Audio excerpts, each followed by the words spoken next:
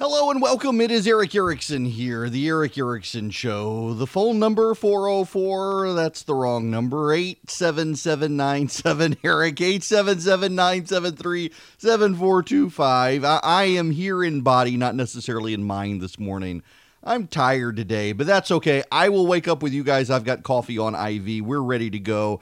And, I want to begin somewhere I didn't really want to have to go, but I think we do need to go there to begin with. The issue is truth. And we live in a day of Pontius Pilates everywhere. Everyone wants to know what is truth, and you've got your truth, I've got my truth, he's got his truth, she's got her truth, hell, she may think she's a he, and that'll be her truth, that she's now a he. Everybody's got their truth. But, so I actually take faith seriously, and I think there's a real truth out there. We should be able to ascertain that there's a real truth. Something actually happened. Somebody did something somewhere to someone for some reason, and we should be able to figure what that is. We should be able to determine what it is. We should at least be able to get close to it. You will probably never be able to truly understand someone's motives, but I think we can get an idea of what actually happened. We know, for example, we understand the President of the United States did have a phone call with Ukraine's president. He did ask Ukraine's president to look into a situation with CrowdStrike, and he did ask Ukraine's president to look into a situation with Joe Biden and Hunter Biden, and he did profess that the prior prosecutor had been pushed out the door and was a good man. All of this is true and not denied by any party. The question is, why did the president do it? Did the president want to dig up dirt on Joe Biden? Or, he clearly did, but why? To go after him in 2020, or because he thinks that there was a prior scandal that was left ignored? We know he wanted information on CrowdStrike, which we now know the president's own Homeland Security advisors advised the president was not actually a real story.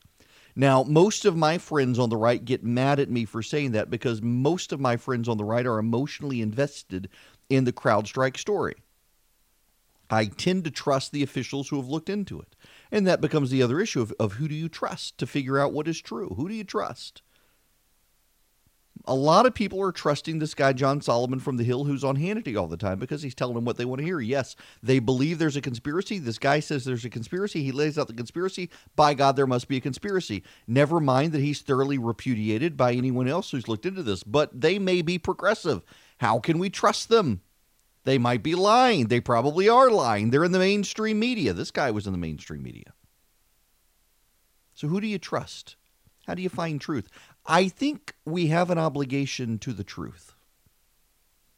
And I'm really disappointed in a lot of friends of mine who have bought into conspiracy theories, or what they're doing is they're quibbling with key details. They're doing essentially what the devil did to Jesus in the desert, where he took lines of scripture and twisted them outside of their original context, or doing what Pontius Pilate did of what is truth, or doing what skeptics of the Bible do, where they say, well, it seems to suggest that John is saying the Passover meal happened on one day and everyone else is saying this, so how can they be true? I think there's a real truth out there, and we have to figure out what it is, and we may not always get it right. But I think we have an obligation to find it. And I don't think we can be dogmatic and say everyone else is saying this, but I truly believe this, therefore I'm right. At the same time, I think we need to understand that herds oftentimes get things wrong. People are stupid. People are sinners. We don't necessarily need to believe the herd. A case in point, and where I'm going with this. Adam Schiff said on television this. We have not spoken directly with the whistleblower. We would like to, but I'm sure the whistleblower has concerns that he has not been advised, as the law requires, by the Inspector General or the Director of National Intelligence just as to how he is to communicate with Congress. And so the risk for the whistleblower is retaliation. Will the whistleblower be protected under the statute if the offices that are supposed to come to his assistance and provide the mechanism are unwilling to do so? I have not spoken to the whistleblower, but would like to do so. And then there was this curious moment on 60 Minutes that drew the attention of Liz Cheney when Nancy Pelosi was interviewed on 60 Minutes. Early last week, details of the president's phone call filtered out in the press. As some at the Capitol called for impeachment, Mr. Trump phoned Speaker Pelosi to reassure her about the call with Zelensky. He told you about the phone call. He told me it was perfect. There was nothing in the call. But I knew what was in the call. I mean, it was in the public domain. But it wasn't. It was not in the public domain at the time the president called her. If you will recall, the transcript had not yet been released when Nancy Pelosi had a press conference and said the president had called her. The transcript was not there. The whistleblower complaint was not there. Where did she know it? Where did Adam Schiff know it? Well, it turns out, if we're in search of the truth, I told you people it was coordinated. I told you it was coordinated, and I got beat up across the board by Democrats for telling you it was coordinated. I knew it was coordinated because I've been in politics long enough to know these things, to see the pattern of these things, to recognize that this had to be coordinated. The Benghazi matter was coordinated between Republicans and whistleblowers. The Democrats are no less smart than the Republicans in Congress. They're all a bunch of stupid people, but they still have brains enough to be able to coordinate hitting the other side. The Democrats clearly had coordinated the issue of the whistleblower. They clearly had done so. There's no reason to lie about it. This is something the Democrats did. And they denied it, and they got mad at me for pointing it out. You had Cynthia Tucker, who's polluting the minds of students at the School of Journalism at UGA, the former left-wing columnist from the AJC, saying, "I thought you were a respectable person. I can't believe you would peddle this conspiracy theory." It wasn't a conspiracy theory. It was true. The New York Times is admitting it. Adam Schiff got advanced knowledge, the same Adam Schiff who said this. We have not spoken directly with the whistleblower. We would like to, but I'm sure the whistleblower has concerns that he has not been advised, as the law requires, by the Inspector General or the Director of National Intelligence, just as to how he is to communicate with Congress.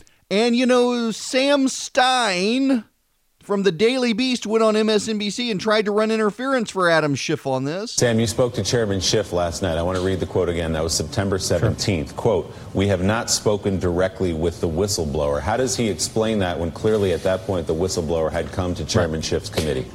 So we talked for a couple minutes last night. He expressed regret for not having been more clear in his wording. What did he mean? He said at the time, when he was saying that, obviously we now know that the whistleblower had approached his staff, but there wasn't 100% certainty that the whistleblower who had approached his staff was the same one who was behind the actual complaint. There's a suspicion it was, but there wasn't 100% certainty. We can cut. Listen to this. He's doing damage control for Adam Schiff. He's doing damage control for Adam Schiff there. What is truth? How can you believe these people?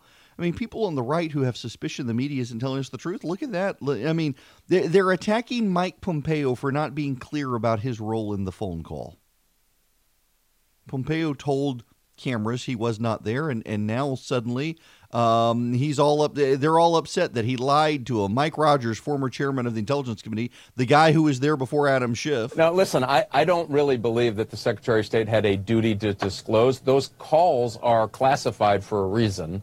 And so I'm not sure it was his responsibility to disclose. It would have been in a broader sense if he was talking to the committee or other things. It certainly would have been his duty to disclose. Again, I don't like what they did politically, but this thing is such a mess, Chris. I can't tell you. I just talked with ambassadors and intelligence officials, both who are apoplectic about the way this thing is going. Yeah. He was talking to reporters, and you know, that's true. Schiff was talking to reporters as well, but Schiff clearly lied about coordination, people like me getting blown up by the media for saying it was coordination, not getting attacked on TV for saying it was coordinated. Can't believe Erickson believed this conspiracy theory. Well, yeah, it wasn't a conspiracy theory after all. There are plenty of conspiracy theories out there. In fact, a lot of people are conjuring up conspiracy theories. But the issue here is truth. What is true? There are a lot of things we are told out there that aren't true. And frankly, a lot of those things come from the right these days. They're trying to muddy the water. And frankly, they're trying to make a process argument too. A buddy of mine who, by the way, is very sympathetic to the president, is a voter for the president, pointed this out, that making a process argument on this does not defeat whether or not they actually found something to get the president. Screaming about whether or not the whistleblower met with Schiff is like screaming at your wife for hiring the private detective who found out you were having an affair. Maybe there's a there, maybe there's not. We don't know. But we should point out that the Democrats are not being honest and the media is not being honest on behalf of the Democrats. At the same time, there are people there on the left who themselves are not being honest, and there are people on the right themselves who are not being honest. And we have an obligation to the truth. So I am a Christian. I am in seminary. And I think if God is truth, real truth, we have an obligation to get to truth as best we can. And through sin and obfuscation and just the realities of this world, we may never truly get to the truth. But I think there is real truth out there because God exists. There is real truth. We're not in an age of moral relativism. We are, Pontius Pilate in Scripture is such a direct contrast to Christ, who is true, the embodiment of truth. And Pilate is like, what is truth? What's this truth? Everybody's got their own truth. We live in the age of Pontius Pilate. What is truth? My truth, your truth. No, there is an absolute truth. And we may never get there. But I think it's worth noting that the media right now is fully in the tank of the Democrats. For the media to have been so wrapped up on the president's Sharpie drawing out the path of the hurricane, the media has taken a Sharpie. They've got a D next to their name, just like your typical politician on a ballot. And they've added an ME on one side and an IA on the other to claim to be media, but they're actually Democrats. And they're running interference for the Democrats. There are people on the president's team as well running interference for the president. And I support the president. I'm happy to support the president. Compared to what the Democrats would give us, I am happy to support the president. But I'm also not going to bend over backwards to lie on his behalf or to run interference for him, because I think we have an obligation to the truth. If the president withheld money from Ukraine without a congressional authorization to do so, it's an impeachable offense. There's no evidence that he did that. If there's evidence that he did that, well, then I guess I'll be on the other side of a lot of my listeners who still won't want to support impeachment, and I'll have to, because I think that the Constitution matters more than the president or the Congress. I think the Constitution matters, and that would be the president taking the power of the purse for Article 2 of the Constitution, which he can't do. But we're not there. We're not anywhere near there. Where we are right now are the Democrats are trying to stack the deck and drip, drip, drip campaign to ruin the president, to weaken the president, to build a case for impeachment that they've been wanting to build since 2017.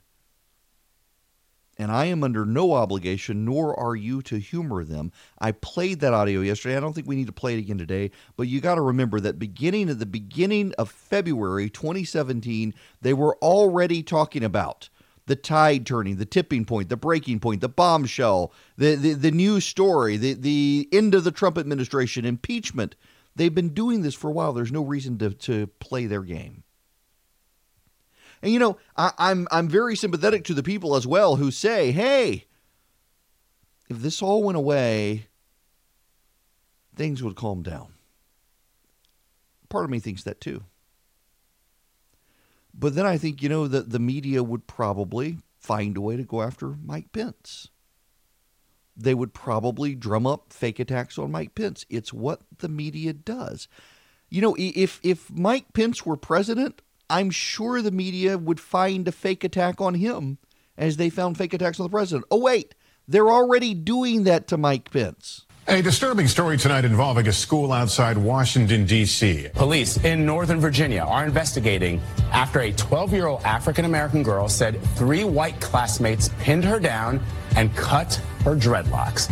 A black 6th grader says that she was pinned down by white classmates who mocked her and cut her hair. A 12-year-old Virginia girl says she is traumatized. She was pinned down by white classmates who cut her hair. Her white classmates pinned her down and cut her dreadlocks. Her classmates called her hair ugly and nappy as they pinned her down and cut several of her dreadlocks. Today, the girl and her family told us about what they're calling a racist attack. The girl says she's been bullied by the same boys before. It's very disturbing about these boys because it's heartbreaking and traumatizing for that little girl. The wife of the vice president, Mike Pence, she teaches there. Karen Pence teaches art part-time at Emmanuel. Second Lady Karen Pence teaches art part-time there. Incidents like this, they're not isolated. They're happening way too often. And you know what's really sad is that she didn't tell her family for a couple of days. She didn't? She didn't. They just noticed that her hair was shorter, and they asked her about it, and she broke down. Because it was too upsetting. It was too upsetting, I totally understand that. The school told CNN those involved in the incident will be out of school while police continue their investigation. There you go. Yeah, story's been retracted now. They wanted to make it about Karen Pence because they wanted to get Mike Pence. They've been after him over her choice of teaching at a Christian school for a while. He's not even president, and they're coming after him. Imagine if he were. The media, the chaos, all of that, it's not going away. Hello there. So, controversy. So I'm streaming on Facebook Live this morning, and I said I was going to get to this eventually. They didn't know when. I hadn't gotten there yet, and people are already arguing about it. The lines at Chick-fil-A. You people are as committed, absolutely committed to the cult of Chick-fil-A as you are Trump. I literally had Chick-fil-A for lunch and supper yesterday. Why? Because it is right outside. I live in a planned neighborhood. We swore we've never lived in the neighborhood we live in, and we wound up falling in love with the house we're in. And there's a Chick-fil-A right outside the neighborhood. And yesterday I was scrambling, so I'm trying to do the whole intermittent fasting crap to lose weight. And so I got off the show at noon. I had to be at CrossFit at 1, so I ran over. I grabbed the grilled chicken sandwich and went to the gym, and then at dinner last night went over and got the grilled chicken nuggets, which I like the grilled chicken nuggets, but they're kind of over-seasoned. But in any event, the line at my Chick-fil-A is slower than molasses. I have literally sat in the line one night for 8 minutes and did not move. And people are outraged. There's a study out that Chick-fil-A has the slowest line in the fast food industry. And, that's not true. How dare you say that about chicken? You're interrupting. This is outrageous. How dare you say that about chicken? It's true. At least at my Chick-fil-A, it's the slowest freaking drive-through line in America as far as I'm concerned. I mean, it's miserable. I can get through the McDonald's and the Zaxby's combined in the time it takes me to get through Chick-fil-A. Unless it's in the middle of the day. If it's at lunchtime or dinner time and during the rush, it's so slow. And breakfast is the worst at this Chick-fil-A. Now, maybe it's such a, and by the way, so my buddy Philip, who works for me, he actually started hitting on his now wife. He worked at Chick-fil-A, and she would come through the drive-thru, and he would hold up the line to hit on her. That's why that used to. Maybe that's happening now with the kids who work in there. I don't know. But my Lord, it's slow. Now, I'm willing to concede that your personal Chick-fil-A may be really fast. But mine is really slow. Really, I don't know what it is. And I feel sorry for the kids. You got 100-degree heat out there in middle Georgia, and they're standing out there with their iPads taking the orders with their headsets on, so you're not having to go through the other line to try to speed the thing up. And holy cow. And look, I'm getting a text message from my buddy Brent, who's listening right now, that I'm a liar. I don't care about your personal Chick-fil-A. Anecdote is not data. We have the data that the Chick-fil-A drive-thru sucks nationwide. On average. Now, we've got a Chick-fil-A in Macon on Tom Hill Senior Boulevard. If you're driving through Macon, it's the one you regularly see at Christmas lit up in lights, and it does probably have the fastest line in America. I mean, that line there is never, they've got people, I mean, they've designed it, basically you got traffic wrapping around it twice and they zip people through there and it's fast. But the one across the street from me, I mean, it's like the what is it, the pokey little puppy running in the joint. The thing is so slow. You got a bunch of turtles in there. And people are offended. I mean, people, you should see now, the people online as I'm talking about this are livid that I'm insulting. I'm not insulting Chick-fil-A. I ate there twice yesterday. But can we acknowledge that anecdote is not data, and the data suggests they need to speed things up? I didn't know that was the sound that was about to play, but I was going to talk about that. Texting recipe to 33777. I did not send out the recipe yesterday. I'm actually typing it up right now because I had a change of heart on what I wanted to send out. Just a total segue. People get tired of me talking about cooking. It's like the one thing people don't want me to talk about. And by God, this is my show. It is the Eric Erickson Show for a reason. And I can talk about the Chick-fil-A drive-thru, and I can talk about cooking for just a minute because this one's actually very personal to me. I grew up in Dubai. I did not grow up in this country. We would come home during the summers. It was too hot in Dubai during the summers. It was like Macon, Georgia, where I am now during the summers. It's hotter over there. But we would come home during the summer, and my family is from a very rural part of Louisiana, the Felicianas. And on where the boot sticks out under Mississippi, it's right under there. We're from a little town called Jackson. Jackson had 2,000 people if you counted the mental patients at the state hospital. Yeah. It's like the Milledgeville of Louisiana, but smaller. And there was a little restaurant in Jackson, Louisiana called Bear Corners. Bear Corners was the original name of the town. The town name changed after Andrew Jackson came marching through for the Battle of New Orleans. They changed it to Jackson over time. But there's a little restaurant. They would serve nice meals at night, but during the daytime would serve barbecue beef po' boys, among other things. And they were, as a kid, they were my favorite thing to eat. I would come home in the summer and I would go get a barbecue beef po' boy. And there was a spicy heat to them. And the restaurant closed over time, and I always kicked myself for not getting that recipe. And when I was in high school, my brother-in-law was a recruiter for the Navy and would drive from Natchez, Mississippi, where his recruiting office was, down to see my sister at our house in Jackson, would stop in Woodville, Mississippi, and there was a gas station. And in that gas station, they made the barbecue beef po' boys that Bear Corners, the exact same taste. And I have been on a quest for probably 30 years to replicate those barbecue beef po' boys. And I have come close. And I actually, several years ago, stumbled on a cookbook of a man who drove through rural Louisiana on back highways, stopping in gas stations and others to sample unique po' boys. And in rural Louisiana, near where I live, he sampled a unique barbecue beef po' boy that he fell in love with. And I thought, by God, that's mine. And I made it, and it came close.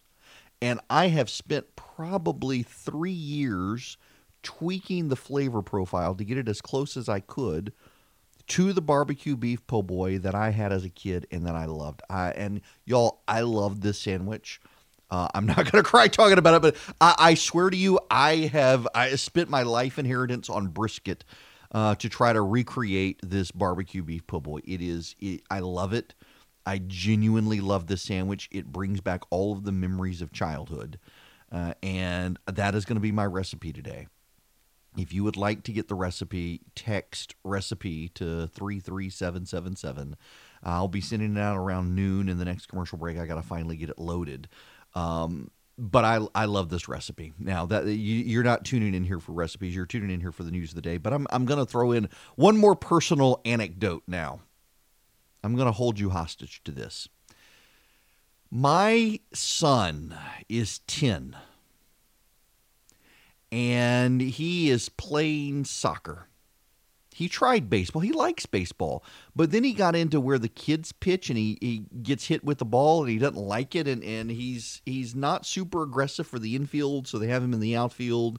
And he gets bored. When he was real little, we would have him in baseball and he would be in the outfield. Ooh, butterflies. And go away chasing the butterfly. And It was not the nonstop momentum that soccer is, and I've never been a huge soccer fan. It's soccer. I grew up with it overseas. Football, we had it overseas to some degree. Cricket and camel racing and football were the big things when you grew up in the Middle East. But I was never really into it. And, well, he's gotten into it, so I've tried to get into it and pay more attention, although I do like Braves games more.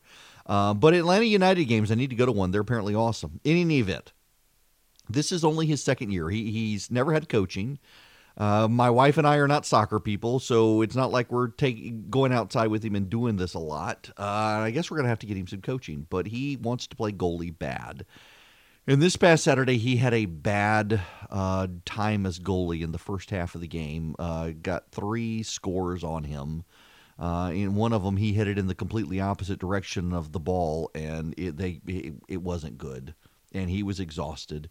And I felt bad for him, and my wife wanted to go out there and wring his neck because she didn't think he was pulling his teammates along the way he should. And then he went to practice yesterday, and 3 of the kids on his team started bullying him on the field, that he sucked and he was terrible and they didn't want him on their team. They wish he would quit. And gosh, your heart breaks for your kid when that happens. And the coach and I talked about it because the coach really likes my son on his team because he's very enthusiastic about the game. He had a bad Saturday, no question about that, but he wants to play every position. He wants to be goalie. He wants to be forward. He wants to be a defender. He wants to play every position. And so the coach obviously doesn't want to get him discouraged. We've got him in a soccer camp coming up, but man, it sucks as a parent. Kids are so nasty to each other. They really can be nasty to each other. And to make a completely political segue into kids being nasty to each other, I'm finding more and more that in American tribalism, the people within the tribes can be really nasty to each other. It's one of the things I have I noticed that I thought Peter Jackson got right with Lord of the Rings. Have you ever watched Peter Jackson's Lord of the Rings? J.R.R. Tolkien captured this very well in the book. And Jackson captures it too, with the forces of Mordor in particular. Everybody kind of trash talks. I trash talk friends. I got a friend of mine who's trash talking me right now over Chick-fil-A. But the forces of Mordor in Lord of the Rings, if you ever notice them, even in the background shots in the movie, if you just watch the background shots, put it on mute, you don't even have to pay attention to what's going on, but when they show you Mordor and you're looking in the background of the orcs and the trolls and everything else, they're as nasty to each other as they are to the good guys. And they only stop going after each other when they're going after the good guys. You know, we're seeing this a real world play out right now. The left has decided Mahatma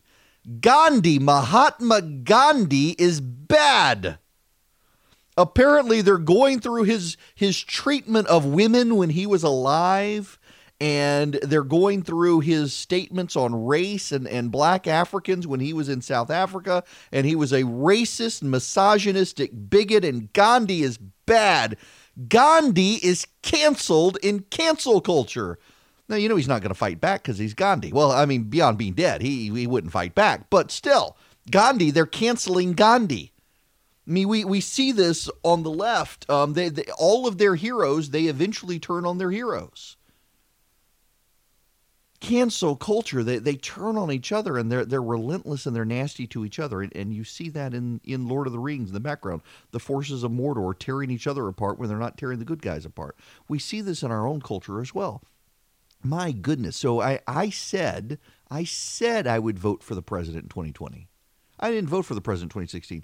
I had Trump supporters show up at my house to threaten me. And I didn't vote for the president in 2016. I thought character counted. I thought he and Hillary Clinton had appalling character. I wanted none of it. And so I voted third party. Well, you know, 100 million Americans disagreed with me. They said character really doesn't matter anymore. It's just about owning the other side. And, you know, I'm not going to sit out 2020. And between the president and the left, I'm going with the president. Because while I have issues with him, you know, he's really not outside the mainstream of Republican presidential candidates. I mean, sure, personally he is, his behavior is, but his policies, I mean, a lot of his policies you would get from a Republican. Even tariffs you'd get from Nixon. Maybe they're not the best comparison these days with the president, but still. I think tariffs are terrible, economically ruinous, and they're going to cost him re-election, not impeachment. But at the same time, his judicial picks, his tax policy, his regulatory policy, his foreign policy, his defense policy, his national security policy, his domestic policy, that's really not out of the line of Republicans. And yet you never know that by the outrage on the left is when they're not tearing each other up, that they come after him. But I'm noticing that on the left and the right these days, in the tribalist culture, they are deeply nasty to each other. Now, I kind of these days, I sit on the I'm the outsider, even among a lot of my friends, because a lot of my friends really don't like the president. Even if they're conservatives, they don't like him. They don't care for him. They don't like his character. But then I got a lot of friends of mine who are diehard Trump supporters. Diehard Trump supporters. I'm friends with a guy who has had a Trump 2020 sign in his yard for over a year. Yeah. It's one of those plastic bag ones that's over the giant staple frame, and it's starting to fade. He's going to have to get another one by 2020. But he's had it there. He loves the guy. Absolutely loves the president. Was so mad at me for not supporting him in 2016. Loves the guy. But he's more mad with people who he thinks are fully on the Trump train, so to speak, than he is with me. When they say anything that gets out of line, and people on the left are the same way these days. People are just nasty to each other inside political tribes. It's like people have to enforce some level of discipline within their tribes. Maybe if we valued everybody thinking for themselves these days, we'd be in a better position. But we're not there right now. We're in peak tribalism. And it's tribalism on a host of things. You're not allowed to deviate from the intellectual leaders of your tribe these days, which is crazy. Because I know a lot of the supposed intellectual leaders on the left and the right, and they're all stupid people. I mean, there's some brilliant people out there. Don't get me wrong. There's some really brilliant people out there, but most of them aren't viewed as being in the tribe these days. But your average voice, I mean, for God's sakes, look at the Vox kids on the left. The supposedly intellectual leading site on the left that explains the news to you, and they're a bunch of idiots. I mean, they get everything wrong. Every single day they write something that is just flat out wrong. And people on the left regurgitate it as if it's legitimate. And on the right, you've got all these people who are embracing John Solomon at the Hill, who comes up with these crazy conspiracy theories, and these geriatric pundits on Fox who buy into the conspiracy theories. You got the president being led towards impeachment by Rudy Giuliani, a man getting a divorce because his wife hid the remote control from him. Maybe think for yourself, but also maybe show a little grace. You know, later in the show, I don't want to do it right now. We don't have time. But there was that amazing video that came out of the guy on the stand in Texas yesterday. His brother is murdered by the police officer who came in, thought it was her apartment. I don't know. I'm not sure if she was drinking on drugs or what. I cannot remember. But she came into the apartment and she shot and killed the guy. He was a youth minister, I believe, who it was his apartment. It was his apartment. She walked in claiming it was her apartment. That was her defense, that she was confused and thought it was her apartment, and he was there and she shot and killed him. And the guy's brother on the stand just gives this amazing profession of Christian faith and grace. And we all need to be more like that.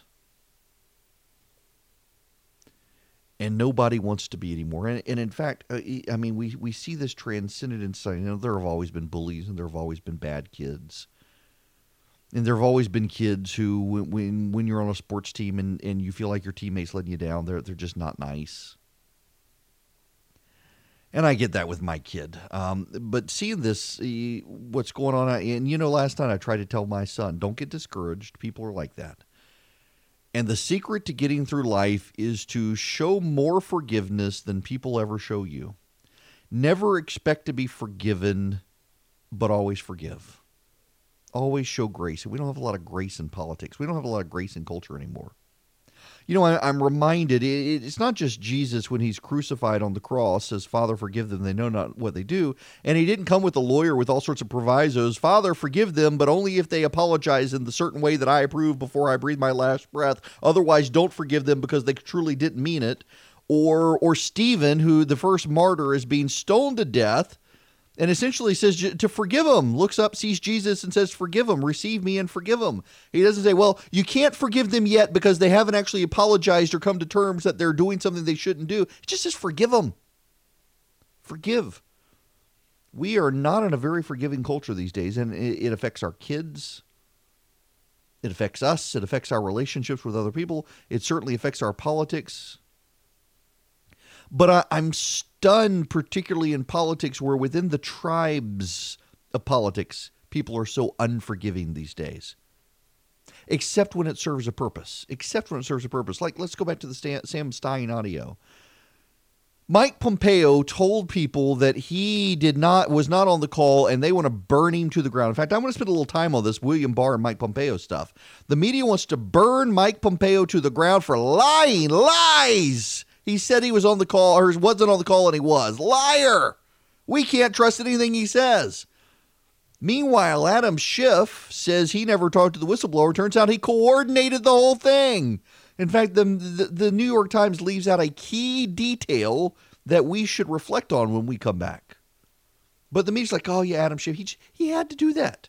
He had to do that. It's okay with him lying to us. When you extend grace only to the people who advantage you, it's not true grace. You're using each other. It's transactional. We're supposed to show grace, and we don't show forgiveness as a society anymore. It's sad to see. It is. When we come back, though, let's focus in 638 words. 638 words. There was a very curious omission of 3 words that the New York Times should have added to their story about what Schiff knew or did not know. All right, let's get into these missing words from the New York Times story. They're very intriguing words missing. I did the word count on the story from the New York Times. The headline is, Schiff got early account of accusations as whistleblowers' concerns grew. Here's the first paragraph. The Democratic head of the House Intelligence Committee, Representative Adam B. Schiff of California, learned about the outlines of a CIA officer's concerns that President Trump had abused his power days before the officer filed a whistleblower complaint, according to a spokesman and current and former American officials. The early account by the future whistleblower shows how determined he was to make known his allegations that Mr. Trump asked Ukraine's government to interfere on his behalf in the 2020 election. It also explains how Mr. Schiff knew to press for the complaint when the Trump administration initially blocked lawmakers from seeing it. And on it goes. 638 words. There is a very curious omission in the story. A very curious omission in this story. Let me read you again the first paragraph, which is a 51-word sentence. The first paragraph is a single 51-word sentence. The Democratic head of the House Intelligence Committee, Representative Adam B. Schiff of California, learned about the outlines of a CIA officer's concerns that President Trump had abused his power days before the officer filed a whistleblower complaint, according to a spokesman and current and former American officials. He learned about the complaint days before the officer filed a whistleblower complaint. Do you know for context, for perspective, what's not in that 638-word write-up by the New York Times? When did the whistleblower file his complaint? He filed it on August 12th, 2019. He didn't file it right before we learned about it in public. And if you're not paying attention here, you may come to the conclusion that, Schiff didn't have a lot of time to coordinate. No, he had almost 2 months to coordinate the rollout. Schiff learned days before. We don't know how many days before. The presidential phone call was July 26th or so. Adam Schiff probably learned the first week of August about it, and then went to the lawyer and they prepared the whistleblower complaint. I mean, it's not like they filed. I was a lawyer, for God's sakes. I was a lawyer. If you're a lawyer out there, you know, you don't just write something and submit it. This thing clearly had details. They had the references to the law. They had the headings. They had the organizations. They had the flow. It was clearly rewritten multiple times. It's not like like when I write my blog post, I bang them out and hit post. I never even proofread. I go back and I was like, oh my gosh, I can't believe that error's in there because I'm a terrible proofreader.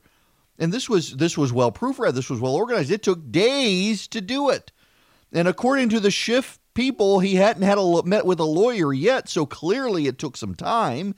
Clearly they took time to do it. So maybe a week to prepare the whistleblower complaint, which meant if Schiff had met it, maybe it was right after the phone call, the end of July. At the very least, August 1st, 2nd, 3rd, somewhere in there. We're on October 3rd now, almost 2 months, because this story all hit last week. So essentially 2 months to get ready, 2 months to drip, drip, drip, 2 months to coordinate the rollout, 2 months to put in order what should come out next. In which order should information come out? It took them that long to get prepared. And you know what the punchline is Adam Schiff had that hearing last week with the Director of National Intelligence. And it was a botched hearing. It was all screwed up. The Democrats, I mean, it played badly for the Democrats. Even members of the media on MSNBC thought this was an embarrassment to the Democrats. So Adam Schiff had 2 months to get ready and still screwed up the hearing. Did his fake transcript at the beginning of the hearing, distracted everyone. He had 2 months to prepare and still screwed up. This bodes well for the president in an impeachment situation, does it not? When we come back, Georgia news. We got some Georgia news. Hello and welcome. It is Eric Erickson here, The Eric Erickson Show. If you want to be a part of the program, you too can call in at 877-97-ERIC. That's 877-973-7425. We need to move into some of the Georgia issues. Okay, first of all, I got to get to the story. I meant to get there yesterday. 4 arrested in Georgia for a robbery during a dating app meetup. This is from, where is this from? This is from the AJC. My goodness gracious. Gotta be careful. Gotta be careful with the dating apps. 4 suspects, including a 16-year-old, were arrested after allegedly robbing a Tucker man at gunpoint during a dating app scheme. Nicholas Schaefer, 18, DeAndre Smith of 18 of Covington, and Nicholas Schaefer, Porterdale, Akaria Washington, 23 of Covington, and the juvenile, because they're under 18, the AJC won't run their name, were arrested after Covington police received an online tip. The 4 are accused of using the dating app. There's a dating app called Black. Yeah, apparently so. BLK. To trick the victim into thinking he was meeting a woman for a date in Covington. Black is owned by the same parent company as Tinder and marketed toward young millennial African Americans. Wait a second. I thought segregation was bad, and here we've got an app that is geared towards millennial African Americans so they can have a dating app just for young black people. What? Can you imagine the media reaction if there were an app for just white people to date? I guess some people would say that is Tinder. I have no idea, but this is news. I had no idea. In any event, when the man arrived at the meetup address, he was confronted by a woman and 3 gunmen. The 4 suspects got into the victim's car, rode together to a Wells Fargo branch off Georgia 142. One of the gunmen used the victim's debit card to withdraw an unknown amount of money. The victim attempted to wrestle the man's gun away, and a gunshot was fired. No one was struck. The suspects left in the victim's vehicle. Holy moly. On Tuesday, police released surveillance video of a suspect using the ATM. The 4 arrests were made Thursday. The 16-year-old will be charged as an adult with armed robbery, kidnapping, and aggravated assault. The moral of the story is stop using apps to go on a date. Go somewhere, meet someone in person. Good gracious, be careful out there, people. Goodness gracious. Holy moly. Happening now here in Georgia. Okay, the other Georgia news we really need to talk about is we have the first Democrat to come out for Johnny Isakson's seat in the Senate. Has a familiar last name. That name would be Lieberman. You remember Lieberman? Lieberman was Al Gore's running mate in 2000, and John McCain wanted him as his running mate in 2008 till he was pressured to pick Sarah Palin. Joe Lieberman and John McCain were friends. Joe Lieberman, Democratic senator turned independent in Connecticut, now retired. Matt Lieberman, his son, lives in Georgia. He's the first Democrat to enter the race against Johnny Isakson. Well, not against Johnny Isakson, against whoever the governor picks for Johnny Isakson. We got news on that front, too. He says, I'm running as a fed-up citizen of Georgia and for the fed-up citizens of Georgia. I feel like, you don't feel, you think. Stop feeling like stuff and think like stuff. I feel like I have to get off my butt and do something. I feel like this is a calling. The gap between what Georgians want and what Republicans reflect in Georgia is huge. Really? They just elected Brian Kemp. A political newcomer, Lieberman said he will advocate for what? For what? This sounds really like Georgia. Gun restrictions, impeachment of President Trump, abortion rights, and a public option for health care. What bubble does this guy live in? I'm assuming he lives, I bet he lives in DeKalb County. I bet he lives in DeKalb County. That would be my guess. He said he expects his father to factor into his campaign as an informal advisor. Whether you agreed with him or disagreed with him, everyone respected his integrity. Now, he is the only Democrat running. I'm trying to figure out what he wants to do. I'm trying to scan. No. Here we go. He's a Yaley. There you go. He's a Yaley. Went to Yale Law School, founded a homelessness voucher program in New Haven, Connecticut. They moved to Atlanta in 2005. He head a Jewish day school and then started a group benefits consulting firm and launched 2 tech startups. He wrote a novel in 2018 called Lucius, focusing on race and friendship in the South. His campaign plans to emphasize his role as a single father of 2 daughters. They're featured prominently.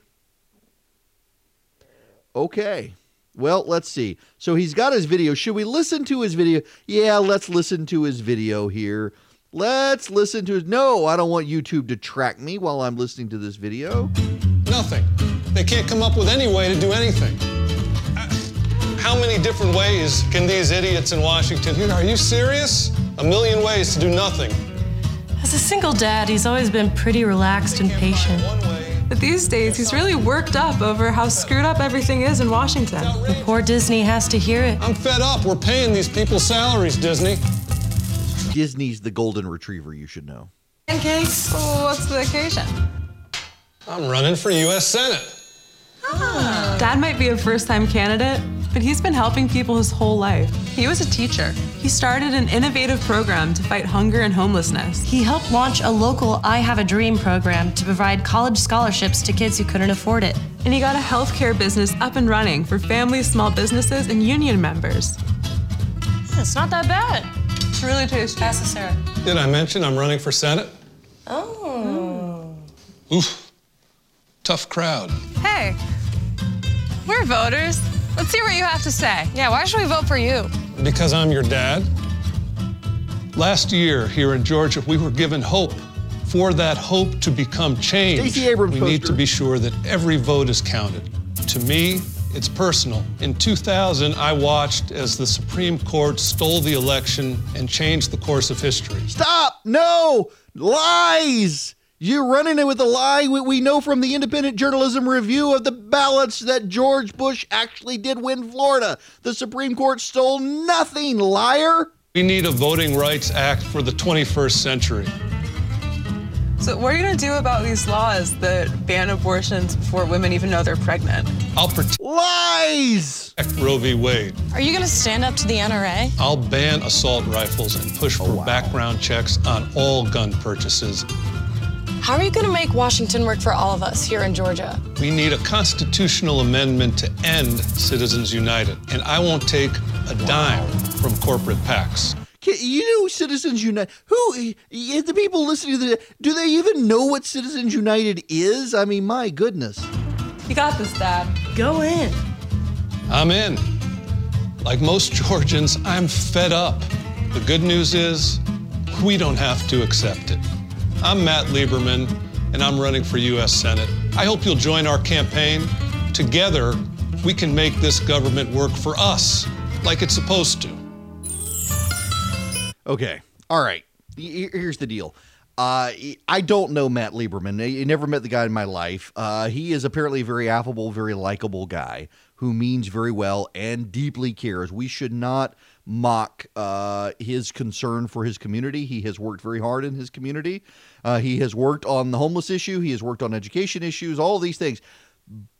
But he's hyper progressive and he's running. This is the thing that I'm noticing in Georgia. You know, the data actually doesn't bear it out. And Democrats are starting to realize this. And to some degree, Stacey Abrams is starting to realize it as well, that she ran as a hyper progressive in 2018. And she actually lost some people as a result. She couldn't mobilize the people she thought she could mobilize. To the extent she excited people in the black community.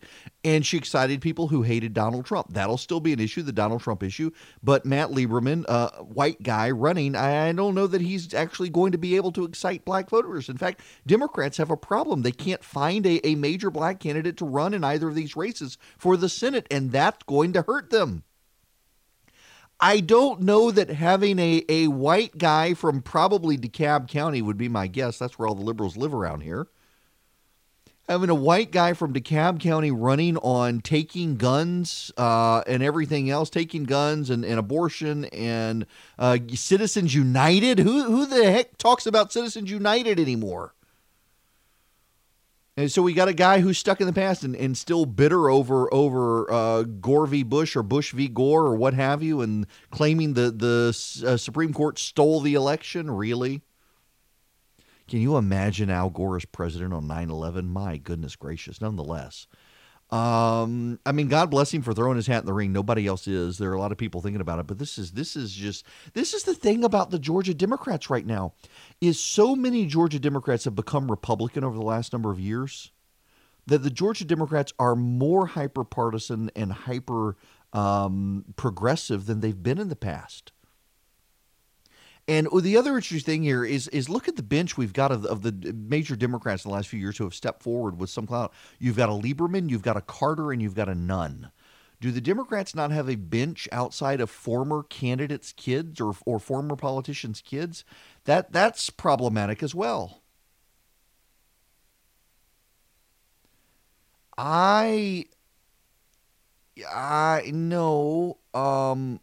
No, let's see. On policy stances, I'm strongly pro-choice. I'm strongly in favor of gun control, including a ban on assault rifles and universal background checks. I want to expand on the success of Obamacare and include a public option. We need to protect our environment, seize this last moment of opportunity to avoid irreversible damage. I'm in favor of policies that get us to net zero greenhouse gas emissions by 2050. Someone needs to ask him about nuclear power, I guess. Y'all know. The Democrats in Georgia, led by Ted Terry in the race against David Perdue, are going, fully on board this. We've got to be as far left as possible in Georgia. This is what voters in Georgia want. The problem here is that there are a bunch of DeKalb County Democrats surrounded by DeKalb County Democrats, and in DeKalb County, you can be a hippy-dippy leftist and nobody cares. You can go to Athens, Clark County and be a super leftist and nobody at UGA will care. They expect you to be, but the rest of Georgia doesn't like it. There's this growing perception fed by these people that there is Atlanta and there is Georgia, and people are very right on that. You know, Charles de Gaulle once famously said that there is Paris and there is France, and never the two shall meet. And that's kind of the way it is with Atlanta and Georgia right now. And you got a bunch of white Democrats from Atlanta who think that they represent all of Georgia when they don't. Brian Kemp won without Atlanta. Now, population growth in Atlanta, that's a problem for the Republicans because at some point they will need more people in Atlanta to vote for them.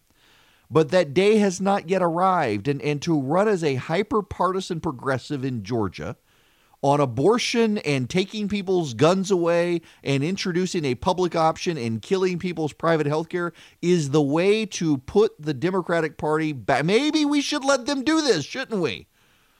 I mean, you're going to alienate Hispanic voters. You're going to alienate more conservative African-American voters because, my goodness, the fact of the matter is that the urban white Democrats in Georgia are now running to the left of African-American Democrats in Georgia who are liberal, but they ain't that liberal. And you got these people coming out and taking these hyper-partisan progressive stances.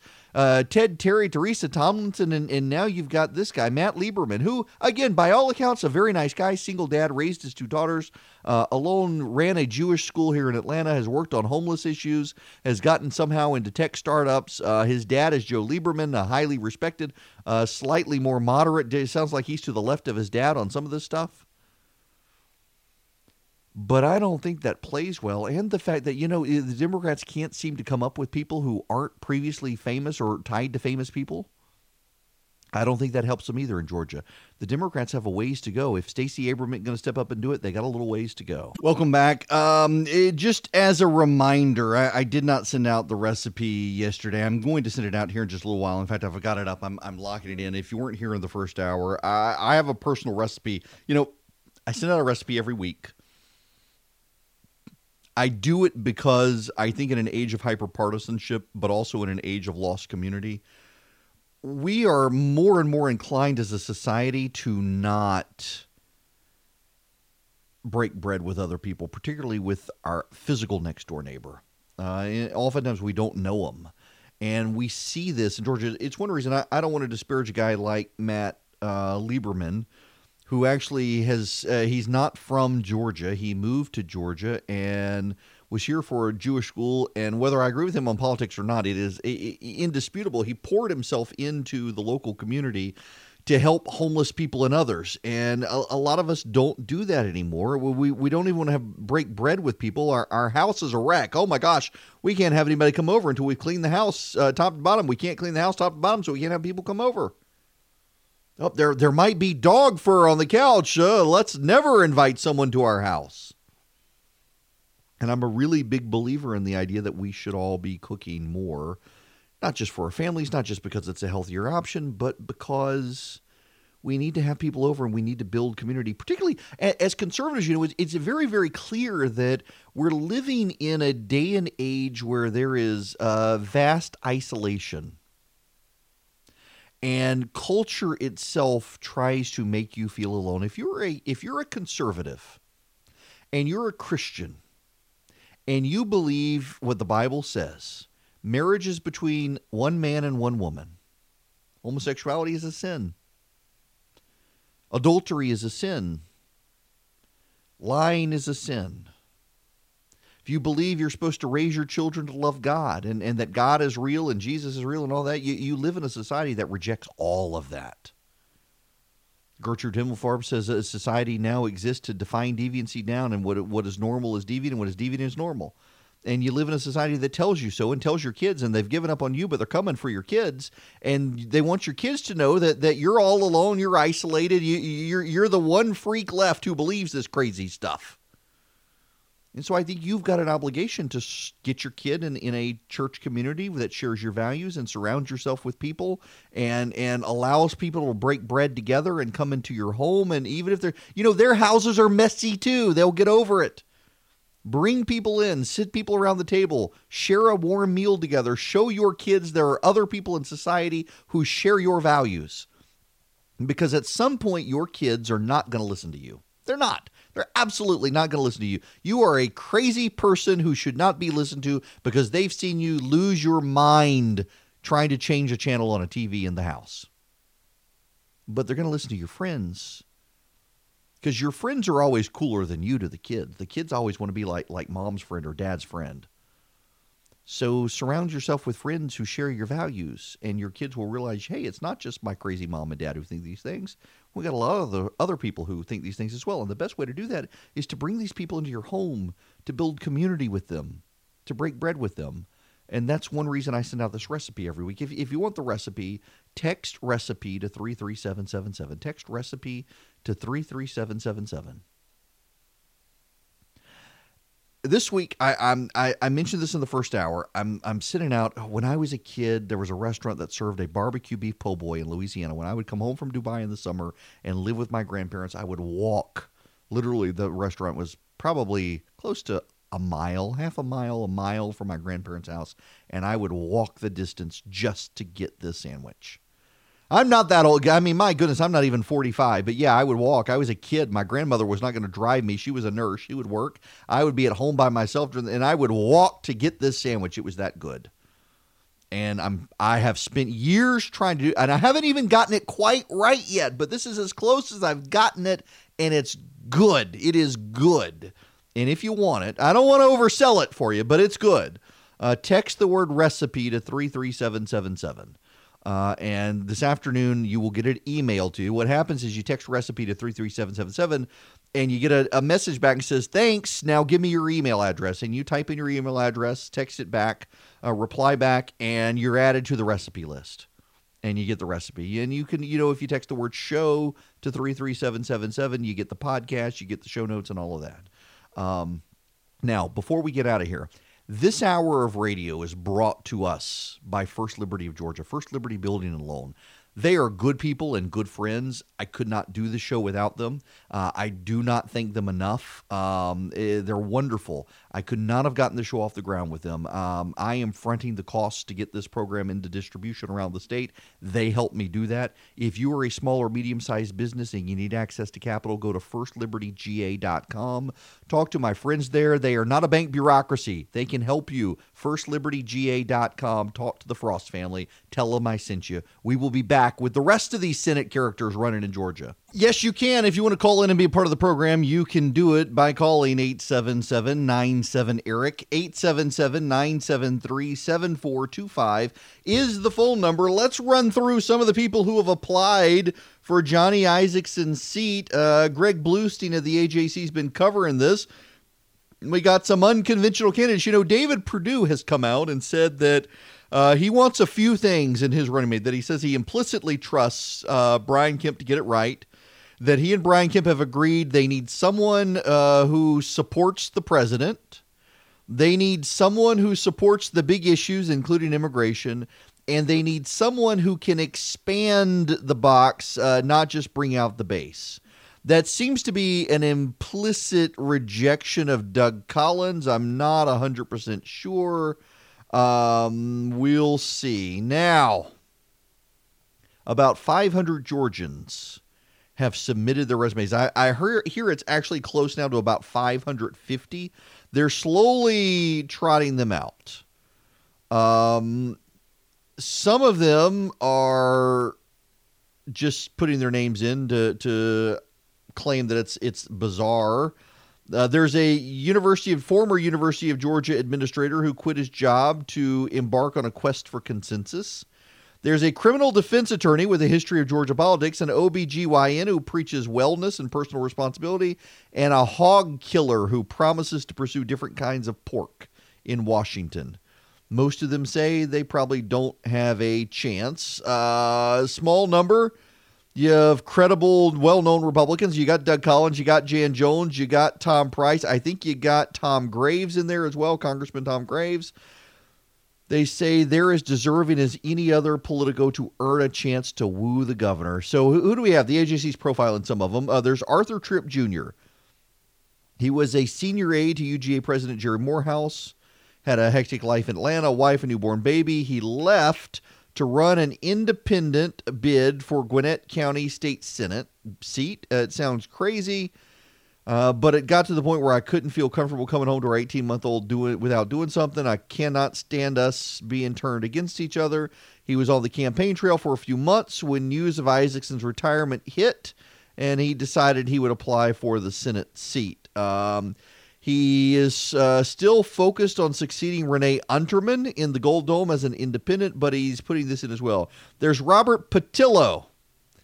He's a criminal defense attorney who organized for John Edwards in the DNC. He worked as a researcher for Jesse Jackson. He ran as a state house seat in 2012 as a Democrat, and he's put his name into the ring. He hosts a radio show on WAOK. and dabbles in cable news punditry and decided to do it by tossing his name in the ring. There's Melody McLeod. She's a professional. She's a doctor. She is a OBGYN affiliated with Emory. She was the first black woman to establish an OBGYN practice in DeKalb County. She's a lecturer focused on health and sex. She identifies neither as a Republican or Democrat, but says she is conservative-minded. She preaches personal responsibility, talks about crime in the black community, and a return to family structure. And then there's the hog killer, Hal Schuss, I guess his name is, or Schaus House with an S on the front, Hal Schaus. Knows a thing or two about it. He's a Navy veteran. He went from running strip clubs and an escort service in Arizona to building a hog business. This guy, he went from running strip clubs and an escort service in Arizona to building a thriving hog killing business in Southwest Georgia. Who better to fit in Washington than this guy? Many nights he can be found armed with high-powered assault rifles in search of feral hogs menacing farms. By day, he's a political junkie. I can't yell at my TV anymore. I have no other choice. The 49-year-old considers himself a conservative Democrat. Well, there you go. He's out. Wants to preserve gun rights, provide more support for law enforcement. He says his bluntness will impress Kemp. He's prepared to run for the seat regardless of whether he's Kemp's pick. I'm telling you right now, they're not going to be able to answer the questions the way I can. It's going to be a grind. I've got to visit 159 counties, and I'm going to try not to cuss. I'm a sailor, but I'm going to have to slow my roll, he says. The 49-year-old, my goodness gracious. Yes, I thank you to the AJC for spending some time with some of the more unique candidates out there who probably aren't going to have a shot at doing it. By the way, there is some polling out in Georgia that suggests Joe Biden is still doing well here in Georgia, but Elizabeth Warren is growing on him in part because of the metro area. That's right. Elizabeth Warren is eking up on Joe Biden everywhere. In fact, that reminds me, what is the Real Clear Politics? Because I think Elizabeth Warren is set to oh, nope, here we go. Yeah. Coming close. Joe Biden is now at 26.2% in the Real Clear Politics average, and Elizabeth Warren is at 24%. Joe Biden 26%, Elizabeth Warren 24%. Biden has never fallen behind in the Real Clear Politics polling. And here's the thing. So here's the order right now. Biden 26, Warren 24, Sanders 16, Buttigieg at 5.5, Harris at 4.6. Poor old Beto. Beto is at 2.2%. But hey, he's doing better than Amy Klobuchar, a U.S. Senator, who's at 1%. Marianne Williamson has gone down to 0.7%. That's sad.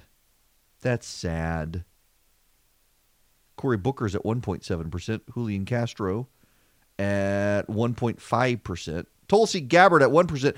Gabbard has made the next debate, by the way, against, what's her name? Kamala Harris. Gabbard's going to be back in there, and she and Kamala Harris do not like each other.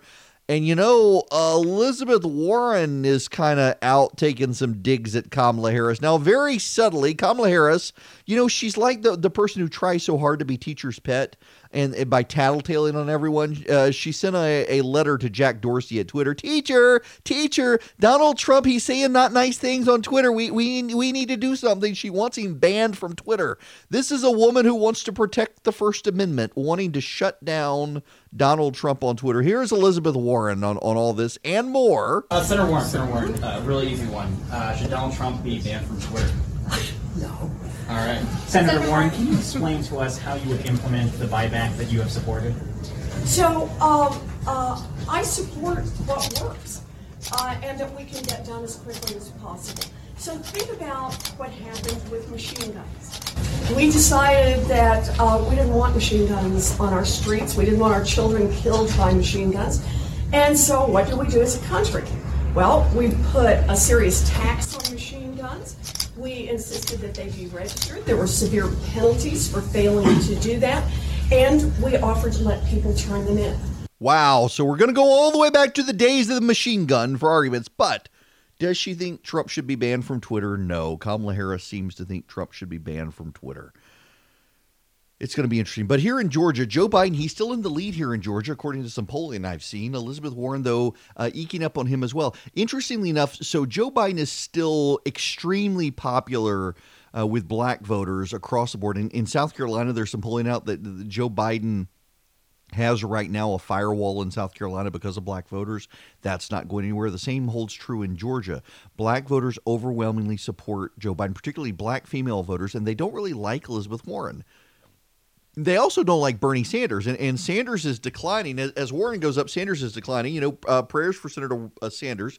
He has had a heart attack, has had to have a stent put in. He's taking time off on the campaign trail to recover. His campaign is largely playing it down, but those familiar with his campaign say, yeah, it was a heart attack. He was having chest pains, went to the hospital. They found blockages. They had to do a heart cath, had to put a stent in, 2 stents in, and he's recovering. And I think that shows his age. It really is amazing that even Warren, Biden, and Sanders are all older than Donald Trump. They're all older than Trump, which is cray-cray. We got a bunch of baby boomers out there running for president. They're all geriatric. Whatever happened to the fresh faces? It's kind of funny, too, that young voters still love them some Bernie Sanders. I mean, the prevailing theory in the media is that young voters, they want someone who's young that they can connect to. And I don't think that's true at all.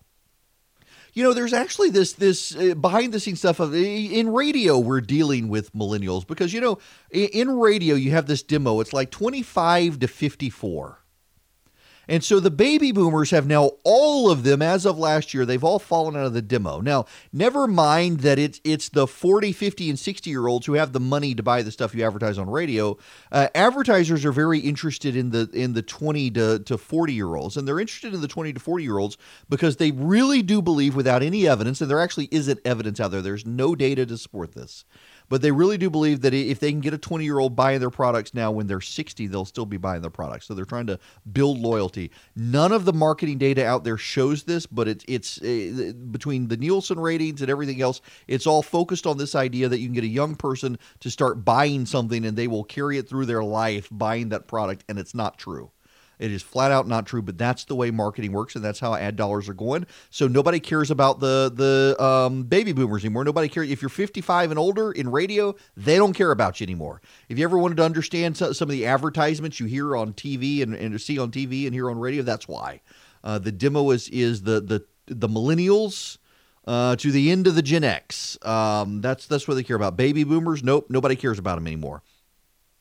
And the problem is that, particularly in talk radio, people are trying to figure out, what do you do with millennials? And there's this idea that you need, like the morning zoo programming you hear on FM that they grew up with in high school listening to, driving themselves to school. You had the morning shock jocks going as close to the line as they possibly can and saying stuff with about 500 or 600 voices on the radio show. And we got to do that. And I think part of the problem you have with millennials, particularly these days, is there isn't a lot of good data on what they actually want.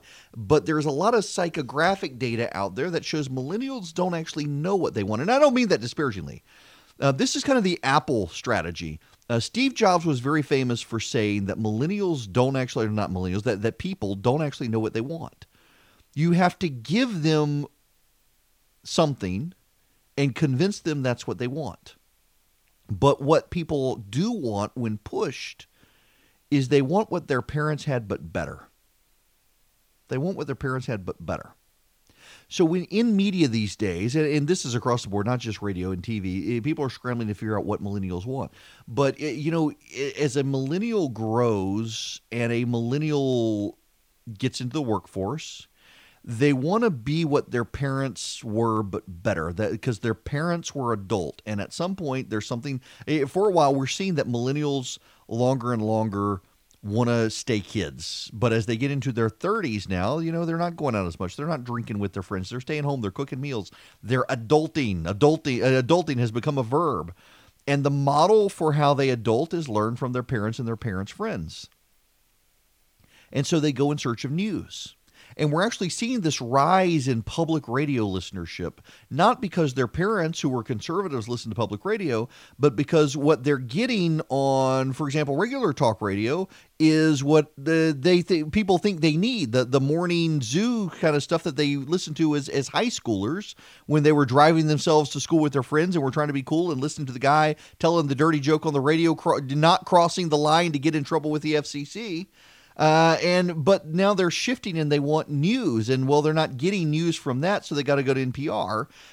You got to give them what they actually need and want, not what they think they want, because they think they don't want to grow up. They think they want Peter Pan still, and in reality, they're reaching an age in their 30s where they want to grow up. And we're seeing that with millennials translated into the data with Bernie Sanders. The younger end of millennials, they like Bernie Sanders because he's the old guy trying to connect to the young people with some level of hippie radicalism. But as the millennials are older, the older end of millennials actually are rejecting Bernie Sanders because they recognize it's impractical. To the extent they're going somewhere, they're going to Elizabeth Warren if they still like that progressivism, or they're going to Joe Biden on the left because they want someone who can beat Donald Trump and they want the steady hand. At some point, as an adult, you do want the steady hand because you have your retirement, you have your paycheck, you got your 401k, and you need the steady hand. And the conservative millennials, interestingly enough, don't want Donald Trump. That is the most interesting bit of data out there. Anecdotally, your millennial friend may like Donald Trump. They're in the college Republicans and they like the president. But young millennial conservatives don't like Donald Trump. For the exact same reason that as they start to age, they move out of this morning zoo content on TV and radio and actually want real news. It's the same reason, because they look to their parents to define what adulthood is. And they look at their parents who have embraced Donald Trump and they say, well, what the heck has happened to you people? This isn't he doesn't reflect the values that I have. He doesn't reflect me. He doesn't reflect the way you raised me. This isn't the guy that as a kid you said I should look up to, so I can't go with him. I want someone else. And if you actually pay attention to the political trend lines, you can kind of see where the marketing stuff is headed too. It's a very interesting, and I don't mean that disparagingly, by the way. I don't mean to be controversial. This is actually in the data. It is actually in the data that young millennial evangelicals, in fact, are leaving churches that have become political because their parents told them that you go to church for the gospel, not for politics. And when their church gets too political, they move. And that also impacts a lot of the data about evangelicals leaving, young evangelicals leaving churches. They're not actually leaving churches and becoming atheists. They're leaving churches and going to more traditional churches. All the big churches out there with the big bands and the words on the screen and all that, they're actually in trouble. It's young millennials who are starting to age are going to find traditional churches, which, if you were a marketer in TV and radio, you should probably pay attention to that stuff.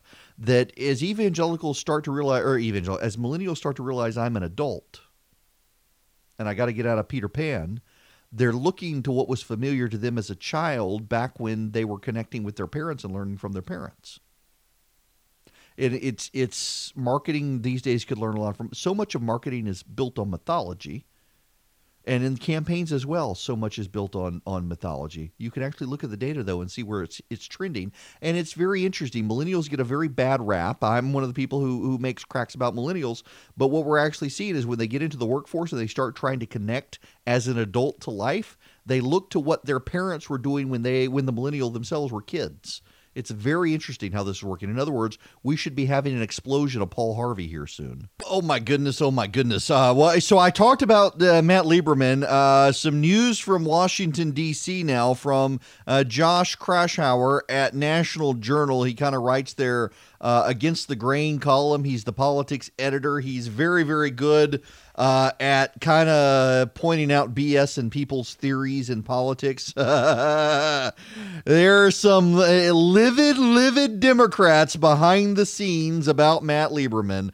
genuinely angry Democrats. In fact, Politico is reporting right now, with Joe Lieberman's son running, garnering headlines, that this is going to cause a crowded field of Democrats. So this goes to Josh Kraushaar's point as well. The Democrats behind the scenes have been working very hard to limit the number of people who would run for Johnny Isaacsen's seat. The reason that they want to do that is because this is going to be a jungle primary. The Democrats need to keep the field very small to keep the Republican, whoever Brian Kemp picks, they need to keep that person under 50% to get into a runoff where they can have a fight. But Matt Lieberman was not the guy. Matt Lieberman is not the guy that anyone wanted. He is not the guy that anyone really expected to get in. Apparently some people tried to dissuade him from doing this because they were afraid if he got in using his dad's name to get some credibility with the national press, you were going to have a free-for-all. And so instead of having 2 or 3 Democratic candidates, you would have 7 or 8 Democratic candidates in a jungle primary all competing with each other. They are worried that his entry is going to flood the zone with candidates. They're probably right. They're going to flood the zone with candidates. And in flooding the zone with candidates, you're going to have one Republican. You're not going to have a bunch of Republicans. You see, here's the thing. The Republicans are going to work overtime to pare the list of candidates. And you're going to have David Perdue and Brian Kemp and Chris Carr and Jeff Duncan and Brad Raffensperger and Gary Black and all the statewide folks. They're going to rally around this guy. You're going to have all the congressmen rally around whoever Kemp picks. You're going to have all of these people rally around Kemp's pick. And any other Republican is going to be shunned and going to be pushed aside and going to be ignored, and the party is going to come in and pour money in to help that person. Well, the Democrats can't do that. The Democrats can't pour money in to help a particular person, can they? Because you're going to have a dozen candidates. Who are they going to pick? Whoever the Democrats pick. See, it's going to be a national story if a bunch of Republicans jump in to challenge Kemp's pick. It'll be a national story, but the Republican Party will come in and they will choose Kemp's candidate. The Democrats, though, the storyline for them, if they were to do the same, is, national Democrats trying to come in and pick Washington's candidate. Washington's trying to pick the candidate. They're not letting Georgia voters do it, and that's going to be a problem for the Democrats. That's a narrative they don't want. Now, when we come back, the president kind of melted down yesterday. It was kind of funny. We should cover it. Hello and welcome. It is Eric Erickson here, the Eric Erickson Show, across the state of Georgia, around the world on the internet right now on Facebook Live. You can be a part of the program if you like. 877-97-ERIC, 877-973-7425. This hour is brought to you by First Liberty Building and Loan. FirstLibertyGA.com is the website. My friends, the Frost family. Good Christian family, great conservatives, great at business, and they want to help you. If you have a small or medium-sized business and you want to become a large business, you need to check out FirstLibertyGA.com. They are not a bank. They do not have a bank bureaucracy. These people are great. I am telling you, if you're a small or medium-sized business and you need access to capital, go to FirstLibertyGA.com. Tell them I sent you. Frankly, it helps this show as well, and it helps you. So go to FirstLibertyGA.com if you want to grow your business. Okay, we have to get back into national politics through the divergent politics in Georgia. But man, I got a note from a reporter who is listening to the program in Athens, over there doing something at UGA, listening on WGAU over there, and is getting bombarded with angry Democrats over Matt Lieberman. Says that the Democrats are spitting mad, in his words. Hang on. Democrats spitting mad, sending lots of nasty emails pointing out that a Carter couldn't win, a Nunn couldn't win, a Lieberman's not going to win in Georgia either. Also that he's making the same mistake Ted Terry is making by going too far to the left too quickly. There you have it. They ain't happy. Before I get to the president, though, I'm going to play you a very long piece of audio. Brant Jean. This is this is the story out of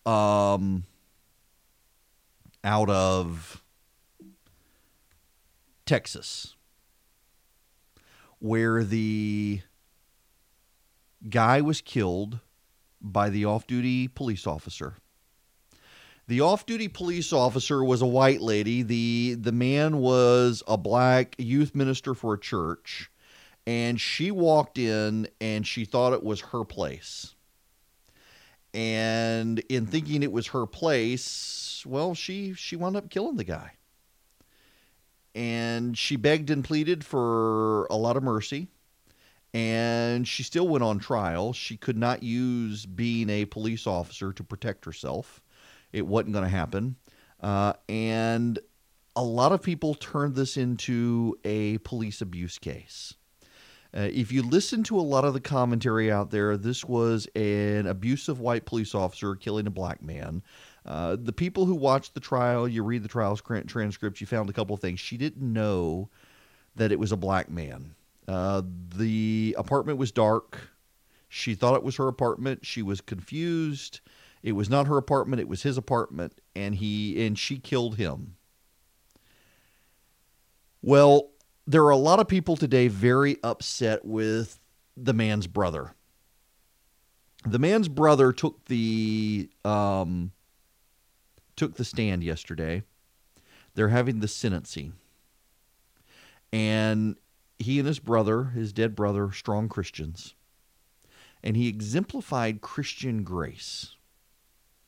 And today, the man who lost his brother and the black judge who presided over the case are being attacked by white progressives. They actually are being attacked by white progressives and some black civil rights activists as well.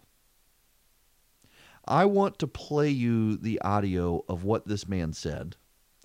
In the first hour this morning, I mentioned how we have lost grace in our politics.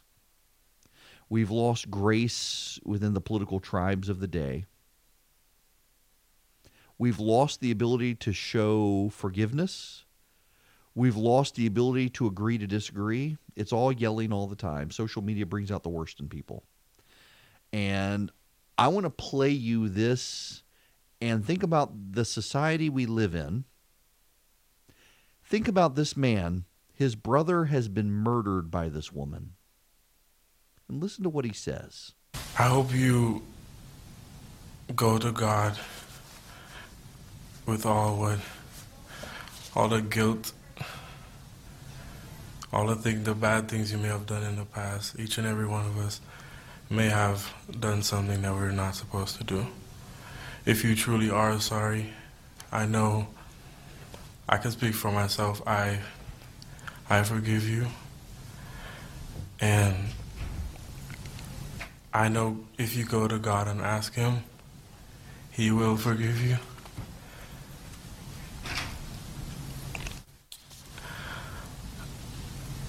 And I don't think anyone could say it. Again, I'm speaking for myself, not even behalf of my family. But I love you just like anyone else. And I'm not gonna say I hope you rot and die just like my brother did, but I personally want the best for you. And I wasn't gonna ever say this in front of my family or anyone, but I don't even want you to go to jail. I want the best for you. Because I know that's exactly what both of them would want you to do. And the best would be give your life to Christ. I'm not going to say anything else. I think giving your life to Christ would be the best thing that both of them would want you to do. Again, I love you as a person. And I don't wish anything bad on you.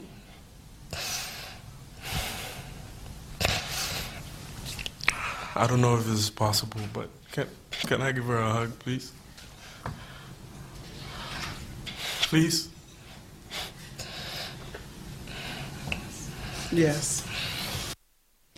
That was the judge telling him, yes, he could give the defendant a hug. She gets 10 years in jail for killing that guy's brother. And he just wants her to give her life to Christ. That's what his brother would want. That's what he wants. He does not want her to go to jail. She will go to jail. She'll go to prison. As a police officer in prison for 10 years, maybe she'll get out early, maybe not.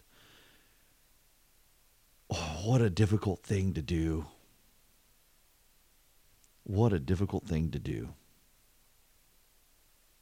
And yet he did it. Would you have the strength to do that?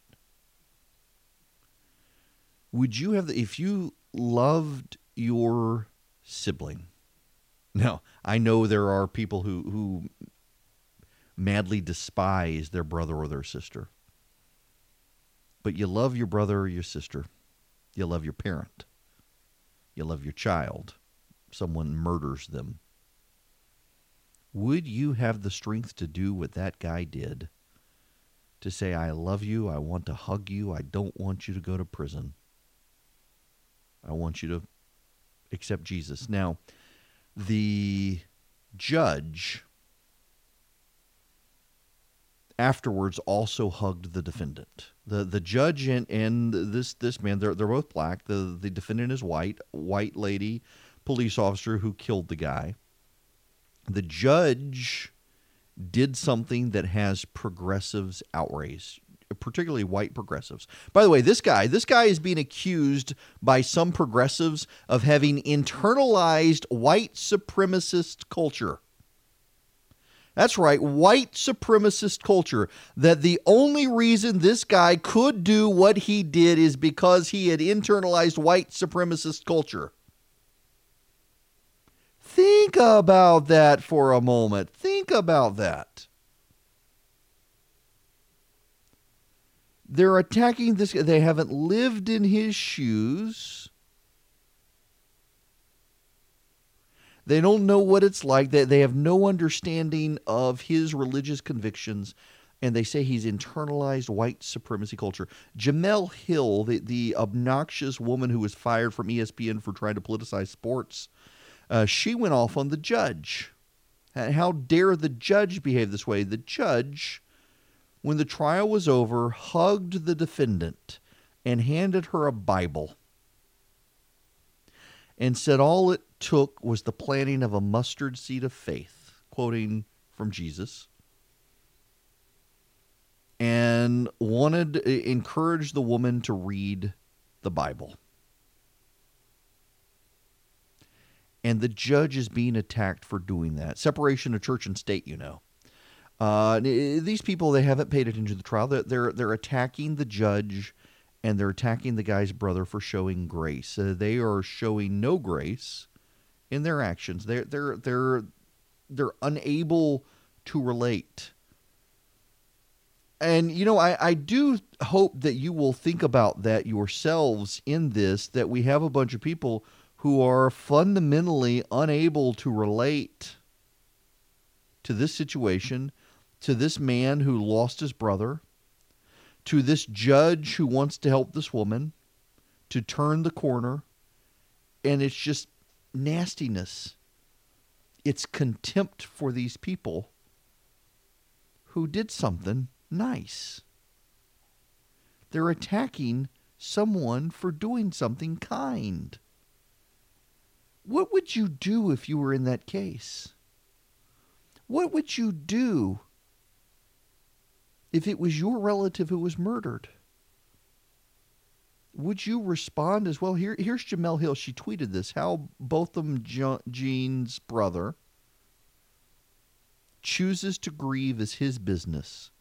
He's entitled to that. Notice what she's saying, how he chooses to grieve. He's not choosing to grieve per se. He's choosing to forgive. And she can't recognize that. This woman who was fired from ESPN for politicizing everything. Then she says, the judge choosing to hug this woman is unacceptable.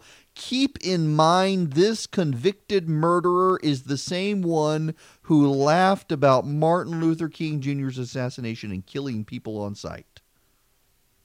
I don't actually know what her accusations are.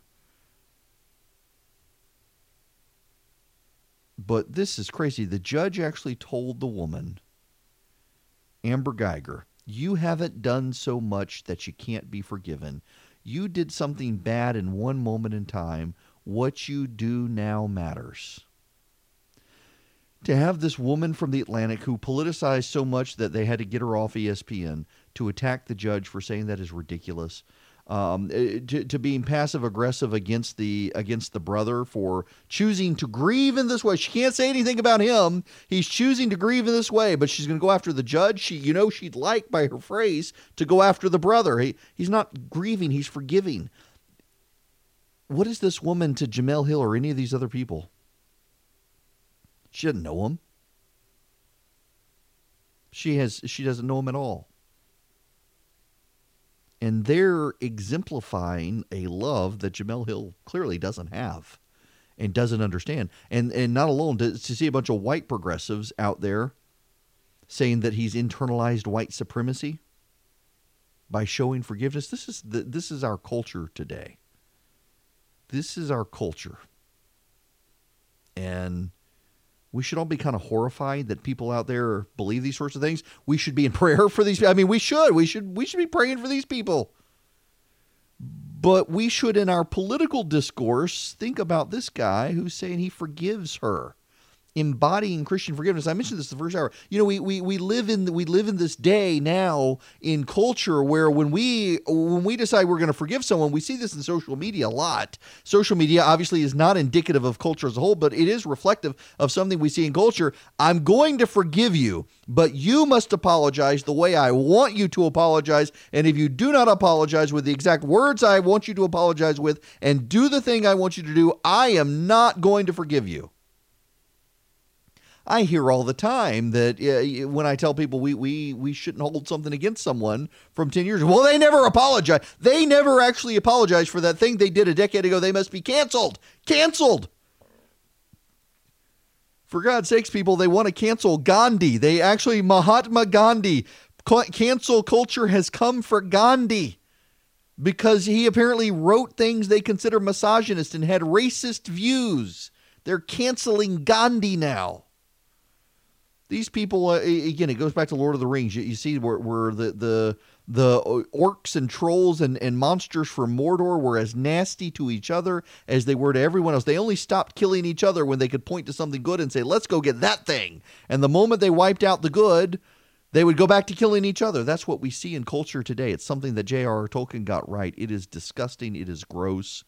And we should be more like this guy who is more like Christ than we should be like cancel culture, which shows no grace and has no mercy for anyone. So shall we get back to politics? The president's press conference. Oh my goodness. The president, let's just say yesterday, he doesn't do well under pressure, I don't think. The president, went off on Adam Schiff. And this was, by the way, before, I think this was before the president found out that Schiff had... No, it was after. Listen to the president. This is a hoax. This is the greatest hoax. This is just a continuation of what's been playing out, John, for the last... since my election, I would say, if you want, and probably we'll find out soon, but probably even before my election. This is a fraudulent crime on the American people, but we'll work together with Shifty Schiff and Pelosi and all of them. And we'll see what happens because we did absolutely. I had a great call with the president of Ukraine. It was 100%. You have the transcript. And then Schiff went up and he got, as the chairman of the committee, got up and related a call that didn't take place. He made up the language. Hard to believe. Nobody's ever seen this. I think he had some kind of a mental breakdown. But he went up to the microphone and he read a statement from the president of the United States as if I were on the call. Because what happened is when he looked at the sheet, which was an exact transcript of my call, done by very talented people that do this, exact, word for word, he said, wow, he didn't do anything wrong. So he made it up. He went up to a microphone and in front of the American people and in Congress, he went out and he he gave a whole presentation of words that the President of the United States never said. It has to be a criminal act. It has to be. And he should resign. He should resign, the president says. Well, yes, and there's a little more. Well, it sounds like it might be a good question. Let me see if I like the question. Go ahead. Maybe for the first time in 3 years. I love the president. I want to decide if I like your question or not first. I have a good question, and I'll love it. There is a report that came out just before you and President Niinistö walked out here that the whistleblower met with a staff member of Adam Schiff prior I to love the that question. being filed. It shows that Schiff is a fraud. And I love that question. Thank you, John. So can I finish asking it? Yes, there's nothing to finish. So the whistleblower, according to this report, met with a member of Adam Schiff's staff. You got it right there. You know it. I hate to say it's the New York Times. I can't believe they wrote it. Your response to the Maybe fact they're getting better. Your response to the fact that happened and that Schiff may have learned some of what the whistleblower knew prior to the complaint. Well, I think it's a scandal that he knew before. I go a step further. I think he probably helped write it. Okay? That's what the word is. And I think it's, I give a lot of respect for the New York Times for putting it out. Just happened as I'm walking up here, they handed it to me. And I said to Mike, I said, whoa, that's something. That's big stuff. That's a big story. He knew long before, and he helped write it too. It's a scam. It's a scam. Just to finish on this, I appreciate it. I love that second question, by the way.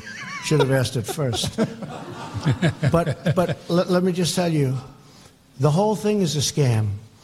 The Mueller deal was a scam.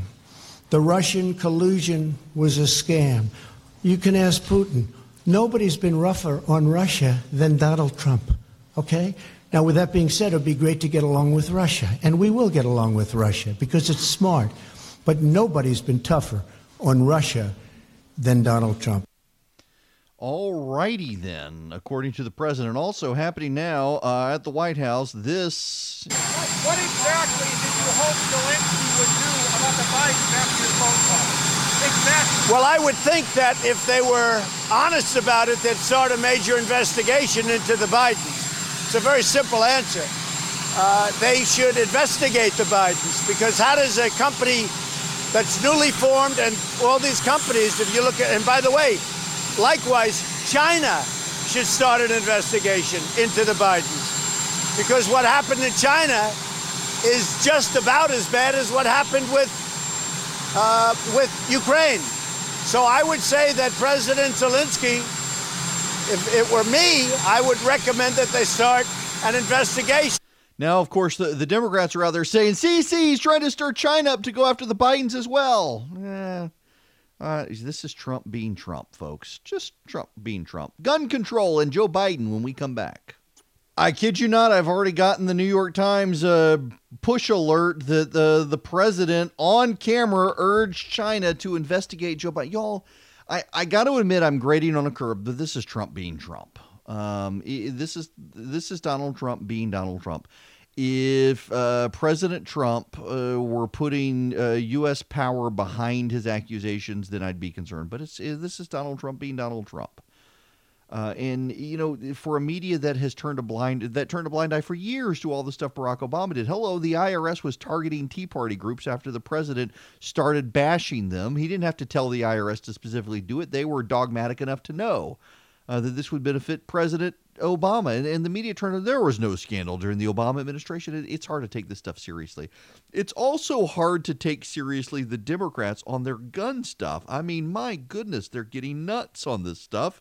Joe Biden is now out with gun control demands. Meantime, go out and eliminate the ability to purchase and or make any more of these assault weapons, period.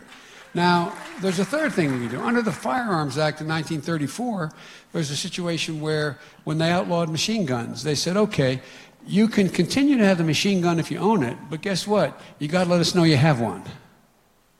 You got to let us know you have one. National Firearms Act. You got it. I want that for all assault weapons. I want that for magazines, because what happens is if we know you have one, the likelihood of that ever being used in a commission of a crime after a voluntary buyback is highly unlikely. Highly unlikely.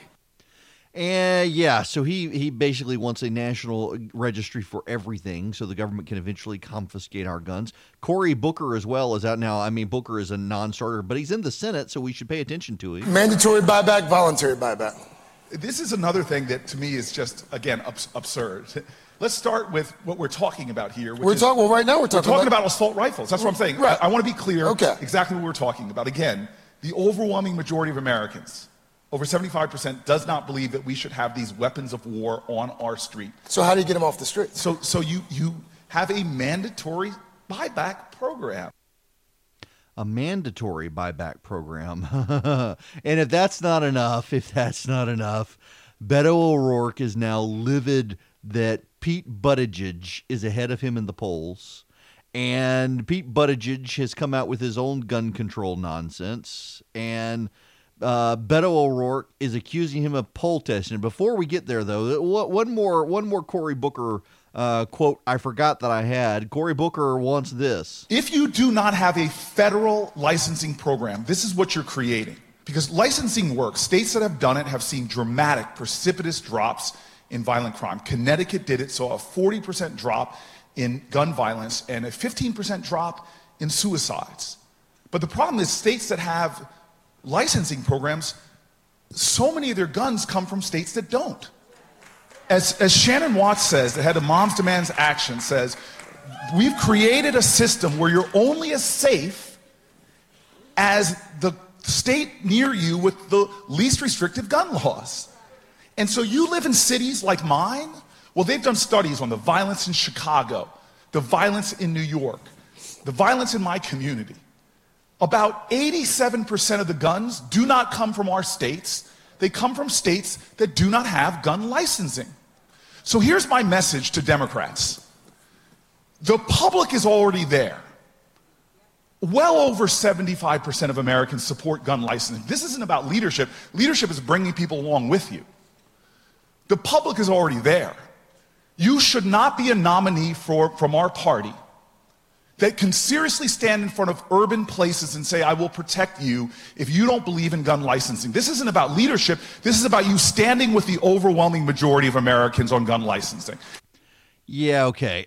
You notice how he talks about Newark, he talks about Chicago, and people leave those areas to buy their guns in places where it's easier to buy guns. At least he says, that's funny.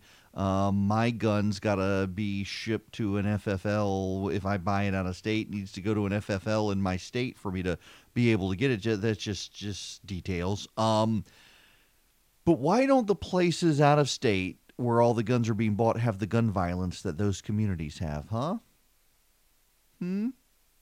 I mean, we doesn't want to talk about that. Why don't they have the gun violence issues that other places have? I wonder. I wonder. Now there's Beto O'Rourke, who's really upset with Buttigieg on this whole issue.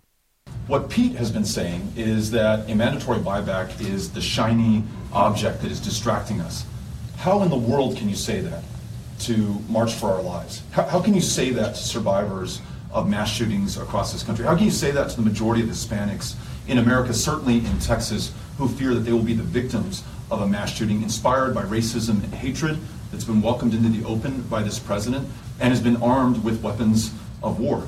So I was really offended by those comments. And I think he represents a kind of politics that is focused on poll testing and focus group driving and triangulating and listening to consultants before you arrive at a position. Yeah, listening to consultants coming to his position. Beto now, by the way, Beto has come out and said that the Second Amendment itself needs to go. He's finally gotten where we all knew he was going to go eventually. He wants the Second Amendment gone. Now, related to this, New York City has a new law. The New York City Human Rights Commission has decided that it is against the law now to use the term illegal alien.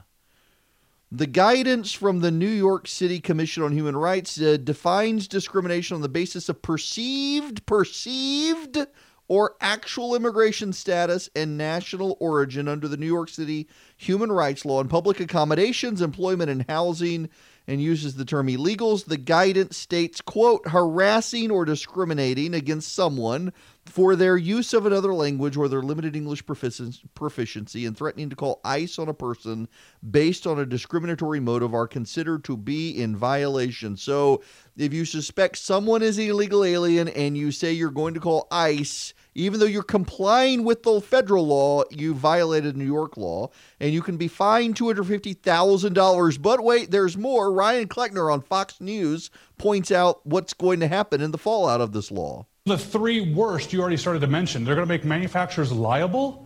That's scary. They're going to maybe bring back the assault weapons ban and, like you said, register them under the National Firearms Act. But there's a third one that we can talk about, which is anyone who's guilty of a misdemeanor hate crime can lose their right to possess firearms forever. So manufacturer liability, we know that's absurd. You're not going to hold Bic lighters liable for arson. Doing that to the firearms industry would absolutely cripple the industry as we know it, and I think that's the plan. So anyone who's convicted of a misdemeanor hate crime, yeah, I didn't even know that was a category, but okay, loses his right to the Second Amendment. He's no longer covered by the Second Amendment. Yeah, but he's still allowed. He's still allowed to vote. So you're not allowed to go deer hunting, but you can choose my president. How does that work exactly? Well, the people that are coming up with these rules want votes. There's one reason. But here's something scarier. I could talk about a potential slippery slope and say, oh, no, we shouldn't do that about hate crime because who gets to decide what's a hate crime? Well, we have a perfect example right now. If Biden goes to New York City and calls someone an illegal alien, he can lose his right to guns forever under his own proposal. Because that's a hate crime now. It's a scary world. Well, his federally funded bodyguards would still be armed with high-capacity magazines. So I think, he's all set. And that's kind of the point, is the people making these rules have literally no intention of abiding by them at all. They would never give up their right to firearms because that would be scary. Exactly right. They can never answer the hypocrisy there of what's going on. We've talked about this before. When a politician tells you you don't need a gun, maybe that's time you actually need the gun. Well, maybe not. I will tell you that these laws in New York City and elsewhere are starting to show people what progressivism is like, and more people are getting disturbed. And, oftentimes the left says they want to be like Europe. There's a court case out of Great Britain that we should probably consider. It has come out. The Daily Wire has this story. A British court on Tuesday ruled that belief in the Bible is incompatible with human dignity. The case came related to Dr. David Macareth, who is a Christian who worked as an emergency room doctor for the National Health Service for 26 years. He was fired from his job because he refused to call a biological man a woman. The court's ruling stated, this is an actual quote from the court's ruling, belief in Genesis 1:27, that is, that God created man, male and female, lack of belief in transgenderism, and conscientious objection to transgenderism in our judgment are incompatible with human dignity and conflict with the fundamental rights of others, specifically here transgender individuals. Insofar as those beliefs form part of his wider faith, his wider faith also does not satisfy the requirement of being worthy of respect in a democratic society, not incompatible with human dignity, and not in conflict with the fundamental rights of others. In other words, if you believe in Scripture, if you define your worldview based on Christian faith, it is not compatible with democracy, according to a British judge. Ponder that, shall we? Ponder that. This is profound. And now in New York, they're going to word police you if you call someone an illegal alien, which is actually a legitimate lawful phrase used in the law. If you call someone that, you can be charged with a hate crime and fined $250,000.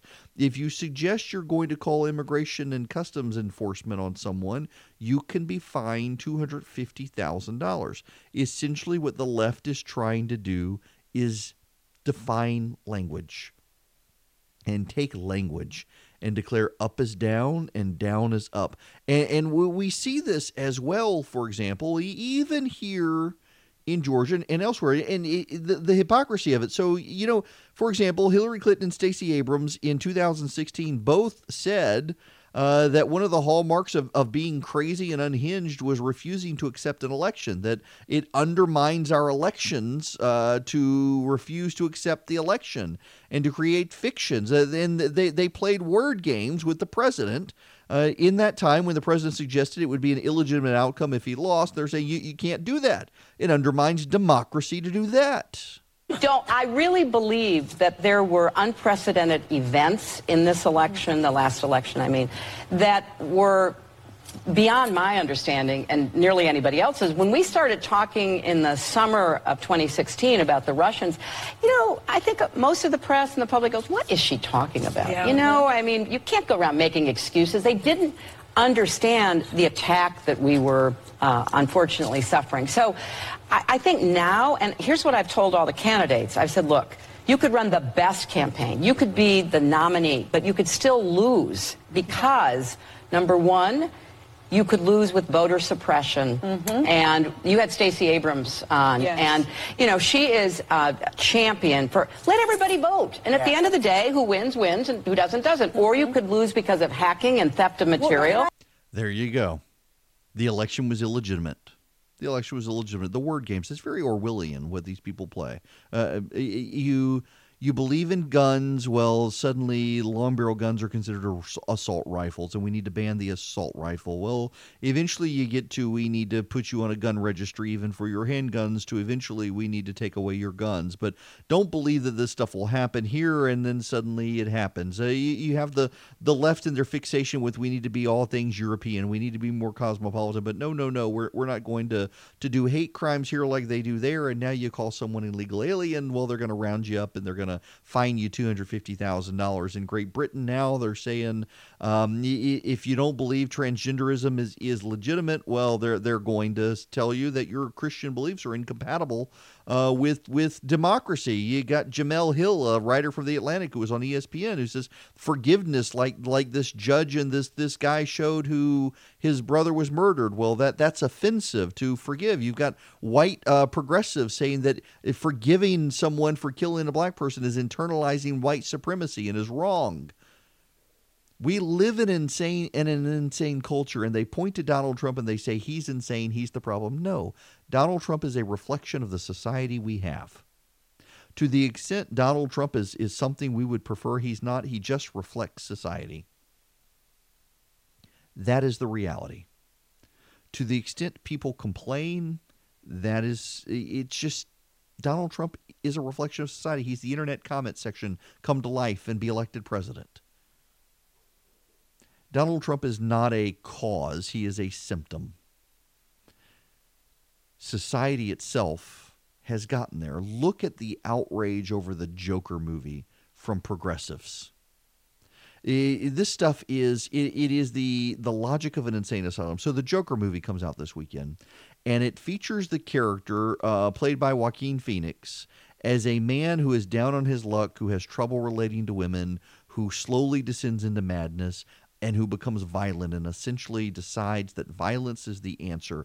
And you have left-wing critics who have seen this movie who have said, oh my goodness, this is going to inspire more people like Trump voters. This movie is bad. We can't go watch it. I don't necessarily want to watch the movie.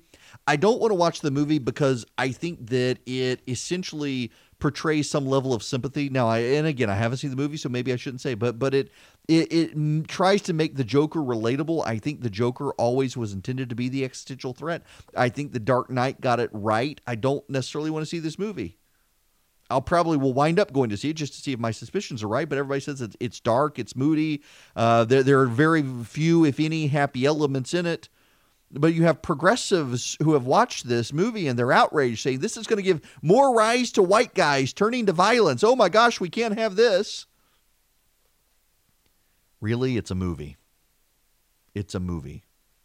We're supposed to take art for art's sake. We're supposed to look at the crucifix of Jesus in the jar of urine and say that's art and we should celebrate it as art. We're supposed to look at the guy who superglued the toilet to the wall and say, my goodness, that's amazing art.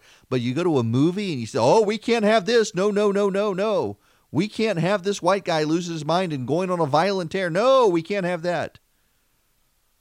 Apparently, we're not allowed to have anything unless the left wants it these days. And they don't want anything except stuff that advances a progressive agenda. And they're willing to twist words. They're willing to make you register your guns. They're willing to silence you. They're willing to drive you from the street corner because they can't actually win the debate for hearts and minds. They've got to shut you up to do it. And again, that's why I believe community is so important. You've got to surround yourself with people who share your worldview so that your children understand you're not alone, so that they understand there are other people who agree, because the left is trying to silence it all so that your children never hear these views that you have coming from anyone else. You got to build community, folks. You got to build community. I got to say, the media, I mean, they're really just outraged right now. Look, the president wants China to investigate Hunter Biden. Look, he said it himself. It's happening in plain sight. It's a crime. It's crime. You know, I realize the president said China needs to look at Joe Biden. What the media is missing is that the president doesn't actually believe he can get China to investigate Joe Biden. What the president recognizes, believes, and understands is that he can force the media, by doing this, to actually say, what did Hunter Biden do in China? There have been a series of articles out in the last few weeks about how Hunter Biden in China, it's far more dubious what he did in Ukraine. And this is the president trying to execute a media strategy. You don't have to be a genius to understand this is what the president does. He believes he can control his own press and he can steer the narrative better than anyone. And this is the president trying to steer the narrative to Hunter Biden and what he did in China. It has nothing to do with trying to get the Chinese to investigate. That is the media that is totally sympathetic to the Democrats and believes the worst about the president trying to do that. Now, I want to go back and I want to play this audio real quick from the Democrats in their gun safety. They've had 2 global warming forums, and now they've got a gun one on MSNBC. Listen to this. I want to follow up to something you just said there, because you... Oh, come on. The audio. To something you just said there, because you know, I mean, the 94 assault weapons ban, it didn't apply to weapons that were purchased before 1994. Right. What would you do about the millions of, specifically, assault weapons that are already in circulation? What do you do about those? Well, there are approximately 5 million, to your point, Craig. We have to have a buyback program, and I support a mandatory buyback program. It's got to be smart. We got to do it the right way. But there are 5 million at least, some estimate as many as 10 million. And we're going to have smart public policy that's about taking those off the streets. But a mandatory gun buyback of 10 million guns. Where are you going to get the money? And then there's Julian Castro. Listen to this. This will blow your mind. The other thing is, Greg, I would be remiss if I didn't, when I think about Chicago, I also think about Laquan McDonald. And the fact that especially so many young black men and young Native American men, Jason Perro is a good example of this, fall victim to state violence, to police violence. Police violence is gun violence also. Police violence is gun violence also. We got to regulate that. And then Elizabeth Warren actually said we need to limit the number of guns a person can. Does she have any idea how many guns I have? No, she doesn't, because there's no gun registry, which is the point. She actually wants to limit the number of guns you can buy, and she said she wants to prevent people, quote unquote, from bulking up in the middle of a crisis. What on earth? They're drinking their protein, giving their guns protein shakes, steroids? I don't know. But she doesn't want you to buy too many guns, people. She thinks the police should red flag you if you buy too many guns. Man, she'd red flag half the South, would she not? We go out and buy as many guns as we can. You should stockpile guns, I think, personally. We'll talk about this more tomorrow.